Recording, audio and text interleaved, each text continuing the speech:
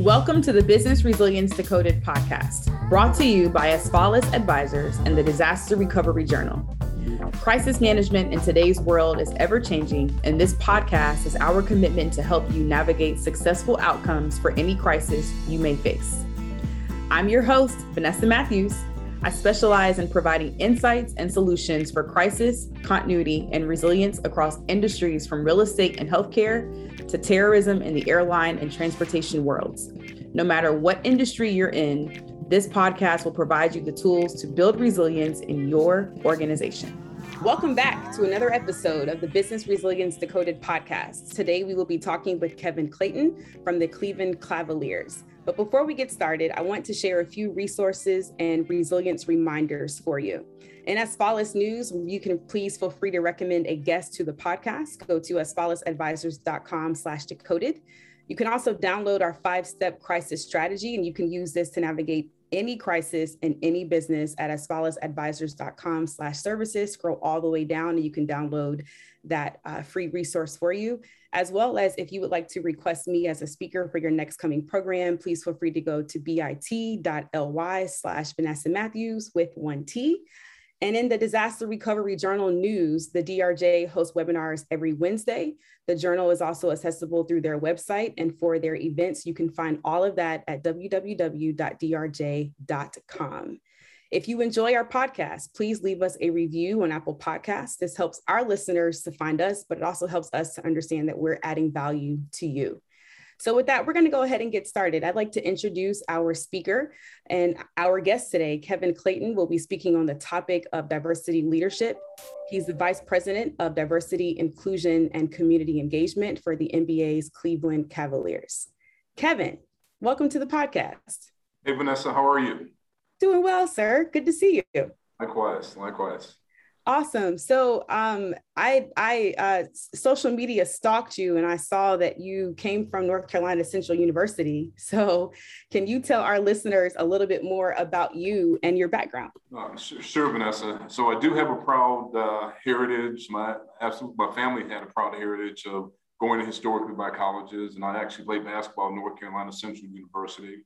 However, I was not good enough to get to the pros and had decided a different route to escalate my career. And I started out actually in sales and marketing with Procter & Gamble and spent a decade with P&G and was selling all these wonderful things like Duncan Hines cookie mix and Jif peanut butter, and eventually moved into our paper business and was selling diapers and Charmin bathroom tissue and all those good things, which was a great opportunity because at that point I had two children in diapers, and that worked out really well. I can't tell you how many boxes of diapers I just had to take off the shelf to say, there's something wrong with this box. Let me take it away from you. So with that, I've had an opportunity to be an entrepreneur as I've started my own consulting firm after a decade with P&G, but I went in and out of corporate America. And the consulting firm I started was because I wanted to really focus around this word called diversity back then. Be clear, I didn't say inclusion nor equity. It was just diversity. And what I saw was when I was at P&G was ways in which you can actually connect the diversity to the bottom line. How do you connect it to the business? And then I had opportunities to go back to corporate on a number of occasions that allowed me to really test some of the hypotheses that I had and some of the different ways in which I actually wanted to show that it was applicable. Fast forward, I've been in healthcare, I have been in consumer products, I've been in manufacturing, and now I'm back home, in which I grew up in Cleveland, Ohio, working for and getting and the ability to lead the DE&I work for the team that I grew up cheering for. And it's like a little boy and having a dream come true. Awesome. Well, thank you for that. So I hear sales background. I heard an HBCU. I heard family values, manufacturing, healthcare. What was it about your upbringing or your background that got you really committed to the work that you do today? Vanessa, I appreciate that question because it actually is part of a theme of my books that I'm going to be writing very soon. Because all of my life, I have been a part of diversity and inclusion and equity. And here's what that means. I told you I grew up in Cleveland. I grew up in a suburb of Cleveland called Shaker Heights, which is a predominantly Jewish community. And I was part of a early volunteering busing program from the part of Shaker Heights that had some people of color to another part that just was all Jewish. You know, this is when I was in the 5th grade. I didn't know anything about anything.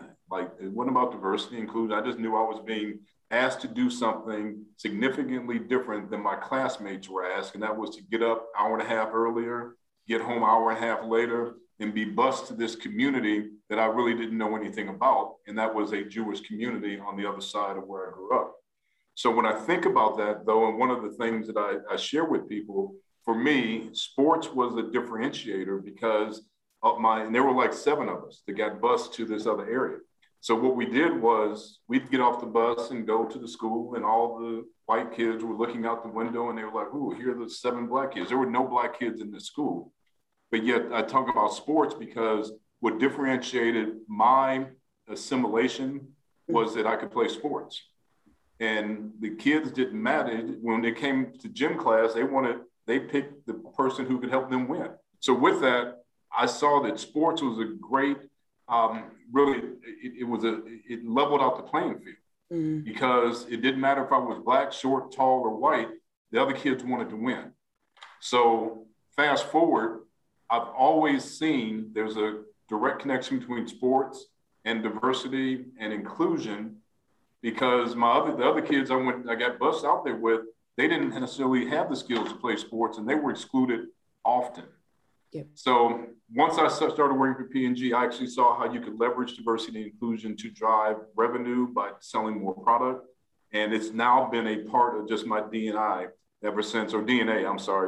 for most of my life. Awesome. Well, that's a wonderful backstory. So most of our listeners are managers, directors, or vice presidents of emergency management, safety and security, or crisis management. So while most of them probably know the brand of the Cleveland Cavaliers, they probably do not know it as a business. Can you talk a little bit about the business of the organization and some of the risks that you all experience and how your work ties into that from a D&I perspective? Absolutely. Let me try to connect the dots. So the Cleveland Cavaliers are one of 5 companies that are under this umbrella called the Rock Entertainment Group. So we have a hockey team, we have a esports team, we have a G League basketball team. We also, in the building I'm in now, we have over 200 events that we execute on an annual basis, that being concerts and tractor pulls and Disney on Ice and all of those kind of things. And then there's the NBA basketball team. And we are one of 120 of Dan Gilbert's companies. So if I just focus on the entertainment and sports part of it, the risk connecting parts that I've referenced have to do with, imagine 19,000 people every other day coming into your building and what that risk looks like, particularly in the state of, in the age of COVID.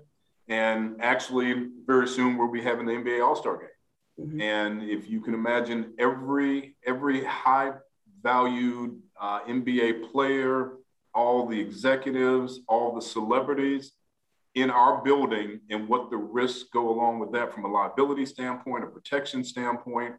And one of the things that is important for us and why diversity and inclusion and equity is key to an NBA standpoint is that we want to be able to see the world through multiple lenses because our fans represent multiple communities. Our players represent multiple communities. Also our executives. So just that alone, if you take a look at the NBA All-Star game and how many people from all across the globe are going to be here, it's important for us to be very conscious of who is actually making those decisions because it can impact the quality of experience and the safety. And also at the end of the day, the risk mitigation that we have to have in play. Fusion Risk Management is your North Star for operational resilience. The Fusion Framework System provides a foundation that enables you to understand how your business works, how it breaks, and how to put it back together again, which allows you to make data-driven decisions so you can anticipate, prepare, respond, and learn through business disruptions and major crisis events. Head to the link in our show notes to request a demo today. Fusion Risk Management, building a more resilient world together. What really excited me about this conversation with you, if we fast forward, so we are in February of 2022, back in May of 2020, we all saw the events that happened with George Floyd And candidly, it sparked me to finally take the platform that we have and speak about race and equity as it relates to the risk and crisis management field. And honestly, I was scared. I was like, I'm probably not going to have any more clients if I tell them how I really feel. But when I researched you prior to this conversation, what I learned was that you were able to help set up an infrastructure so that when most corporations were trying to create a D&I strategy and find somebody, you were already walking on top of the foundation that you built. So can you help us understand what you and your colleagues were able to create as an infrastructure so that your D&I program could be successful? Yeah, so Vanessa, I took this job in April of 2019, and fast forward in May of 2020, when Mr. Floyd was murdered, we spent, from the time I started really up until that point, really building the infrastructure, kind of building out the foundation, because it was a strategic choice for me to come here. At the time that I took this job, there's 147 sports teams. I was the fourth C-suite level individual with dedicated resources and a dedicated department out of 147 sports teams across 5 leagues. So we were putting all of our strategy in play so that we knew this was about running our business and how do we provide better fan engagement? How do we make sure that all of our systems are working the way that we want them to? How is our marketing? How the players on the court, how are we engaging with them? So it was a total effort. And that's one of the things that was important, because we wanted to make sure that this was a comprehensive approach to our entire business strategy and basketball strategy, not just, oh, here's an event, let's go hire somebody, and therefore we have a DE&I plan. So what we did when Mr. Floyd was murdered, we already had in the community the credibility to actually take the lead to provide some support to the community and offer what we had learned internally on how you can begin to have these conversations of healing and unity. To the point, one of the things that I am most proud of is the fact that the work that we did, the Cleveland Browns and now the Cleveland Guardians, they came to us and said, look, we want to connect with the work that you're doing, and we formed a 3-team alliance. And the 3-team alliance is the only such of a alliance or formation where 3 major sports teams came together. We meet every other week and have been doing so over a year to focus on social justice in our community and really focusing on how do we leverage our collective assets and the power of sports to drive social change. That was built on the fact that we had a foundation in place. Our other 2 teams in Cleveland didn't, but we wanted to heal this community, and that's how we came together. So the foundation is important. If it's a reaction to an event, then it's not sustainable, because that says the only reason why you did that is because of George Floyd. Now, some organizations understood that yes, we can actually start now, and some organizations have kind of maintained the work that they were doing. The majority of organizations, they wrote a check, they made a statement, and they said, hey, let's take an organization through some DE&I training, call it a day. And we're not done. We're far from done. So the question really becomes, is this just a moment, or is this really a movement? Because it was a moment that when Mr. Floyd was killed, in order to sustain it, make it a movement, it has to have the infrastructure that you would have for anything else. So we looked at this as a huge opportunity to better ourselves as a company, as a corporation. We tie all this work to metrics, to accountability, to bonus, to compensation. All of this is tied to every other system that drives our organization. So I heard leadership, I heard accountability, I heard metrics, and keyword, I heard system. Yes. System. Yes. So I'm going to go back to those. So one question, you asked this in our prep, for my directors, for my VPs, what's the so what? Why does it matter? And who cares? Yep. And when I think about your business, and let's say that there's some disaster and you have to deploy resources to that disaster. The reason why it's important, as I see it, and I'll make the parallel to our business, is that you want the best and brightest to be able to be at the table. And if your organization looked only one way from one dimension of diversity, you have excluded and left out the opportunity of having the best and brightest to make decisions to affect those communities that probably look very diverse from all different dimensions of diversity. So diversity is not just check the box and say, oh, look, we have one of those. We have a Black male, we have a Black female. It's what do we bring based on our life's experiences that allows us to see the situation differently than the mainstream.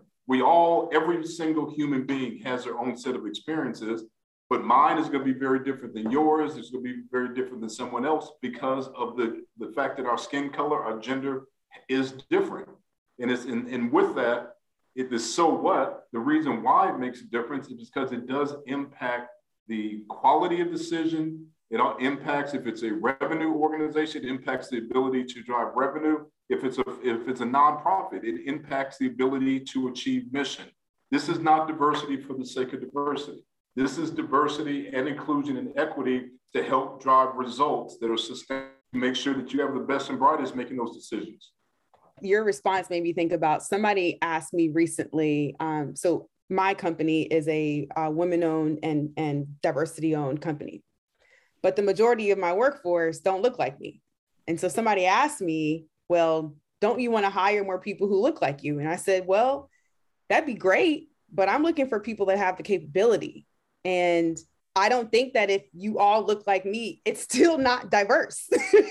We're missing a whole bunch of perspectives. And let's be candid, most of our clients are late millennials, Gen Xers, and early age baby boomers. They are males, they are females, they're either married, some are divorced, and they have kids between middle school and college. They shoot guns, they play golf, they travel the world. 50% of my clients do not look like me. So how am I putting myself in a position to build a customer-focused company if I'm only concerned about, well, do they look like me? Do they come from where I come from? That's not fair to my clients. Right. No, and I appreciate that, because what you're saying is that you're walking the talk of really what diversity is. Because diversity, and let me just pause for a minute. Oftentimes people look at the term diversity as a code word for Black, female, or some other outward dimension of what I look like. It has nothing to do with cognitive diversity, of how I think, or my life's experiences. So what you want and what you said is, look, I have a certain skill set and a certain experience, a life's experience, and I'm going to bring to the table. I want to supplement that and add to it by all these other pieces I don't have, which you're thinking about it from a very smart, practical way. And what I love about your response too, it wasn't emotional. It was like, here's my business objective. Here's my plan. How do I marry the two? Where we get into challenges and doing this work is when people make this about how they feel and emotionally and say, it's just the right thing to do. Vanessa, it was only the right thing to do if it's going to help you achieve your business objective. Yep. If not, why do it? Yep. Absolutely. These are business programs. So in our profession, oftentimes we have to influence people to get people to do things that we want them to do. And especially when I think about diversity and inclusion, I believe that there should be some accountability within the organization. I always say, who's my one throat to choke? If X goes wrong, who am I coming to? What I think I heard that was different about how you came in is that it was aligned, your hire was aligned to a strategy. And from the very top of your organization, it was a need and they found the value in that. So can you talk a little bit about why there has to be accountability for these programs? Sure. And my hire was tied to a strategy from the league saying, hey, we need to do better. And hiring a chief diversity officer seems to be a good best practice that a lot of organizations are doing. But I will tell you, when I interviewed, what differentiated my offer that I received versus my competitors was I talked about connecting this to the business and connecting it to leadership accountabilities. And that was an aha. It was like, wait a minute, we thought we were just going to bring somebody in to help us change kind of what we look like. We got eight chairs around the table. Let's get one of those, two of those, three of those. Kev, we're good. I'm like, so why don't we do exactly what you said, but let's create a culture where those eight people in those 8 chairs, instead of counting them, Let's make sure that they actually have the ability to contribute to the bottom line. Fast forward, the accountabilities are the exact same types of processes that if we were rolling out anything else. So, and let me give an example. Right now in our business analytics, sports analytics is huge. All right, we built out a complete sports analytics department, and we staffed it accordingly. We put budget to it, and because it was part of the business strategy. In all of our leadership, all of their performance development, they have a business analytics KPI. It was no different than when we did what we're doing. It's like, okay, if this is important, let's resource it effectively with human resources, financial resources, and let's develop KPIs. Not counting the 8 seats around the table, but what are those 8 seats around the table going to contribute back to the organization? How do we tie it to our fan engagement? How do we tie it to our marketing? How do we tie it to ticket sales? How do we tie it to basketball operations? Instead of having diversity over here, the business of what we're doing here, we merge them. Now to a point, Vanessa, we've actually tied it to compensation, which we know everybody cares about compensation, and all bonus eligible team members in our organization have a DE&I KPI that they're to meet. And it's not how many people do they have in the room that look different. Well, I can appreciate that. Accountability. And that's how you get it done. Right. Right. And what we try to do is make sure that we weren't speaking a language that the organization didn't know. And that's the other thing that happens. Oftentimes we talk about, DE&I. It's like, oh, I don't even know what that means. Okay, well, we defined it. And then we use similar terminology. We use the same systems that we're here on everything else. And it's like, how do we connect this so it's an easy transition? Not it's something that we have to now teach people, because that intimidates people. It's like, no, we're talking about humanity. We're just talking about how we can create an environment where people can bring themselves to the organization and contribute. How do we create an environment where our fans can come to our building and feel that they are going to have a great time? And that goes from the music that we play, that goes from the signage, that goes from how we interact from a food selection perspective. All of those elements go into consideration. So for our listeners, what I hope you're able to take away are not only things that you can do inside of your company from a D&I perspective, but I also think that Kevin has helped to lay out the things that you can do to add value to your resilience, your crisis, your safety, and your security programs, tying it to your business strategy, driving accountability internally. And also, we have a terrible job of confusing people with the language that we use in our profession. And what he talked about today was not doing that and using terms that your colleagues can understand so that they can adapt to the model that you guys are trying to implement. So I could talk to Kevin all day long, but he doesn't have time and we don't have time. So therefore, my last question, Kevin, is where can our listeners find you and how can they stay connected? Sure. So I am on Twitter, and it's Kevin L. Clayton, or at Kevin L. Clayton. Also, I'm on LinkedIn. And actually, I don't mind giving out my email address, and feel free to reach out to me, kclayton@cavs.com. Thank you for listening to the Business Resilience Decoded podcast, brought to you by Asfalis Advisors and Disaster Recovery Journal. Make sure you check out the show notes for this episode to see all the upcoming events, programs, and ways we can support you. Make sure you subscribe to the show wherever you get your podcasts, leave us a review, and share it with a friend. Thanks again, and I'll talk to you in the next episode.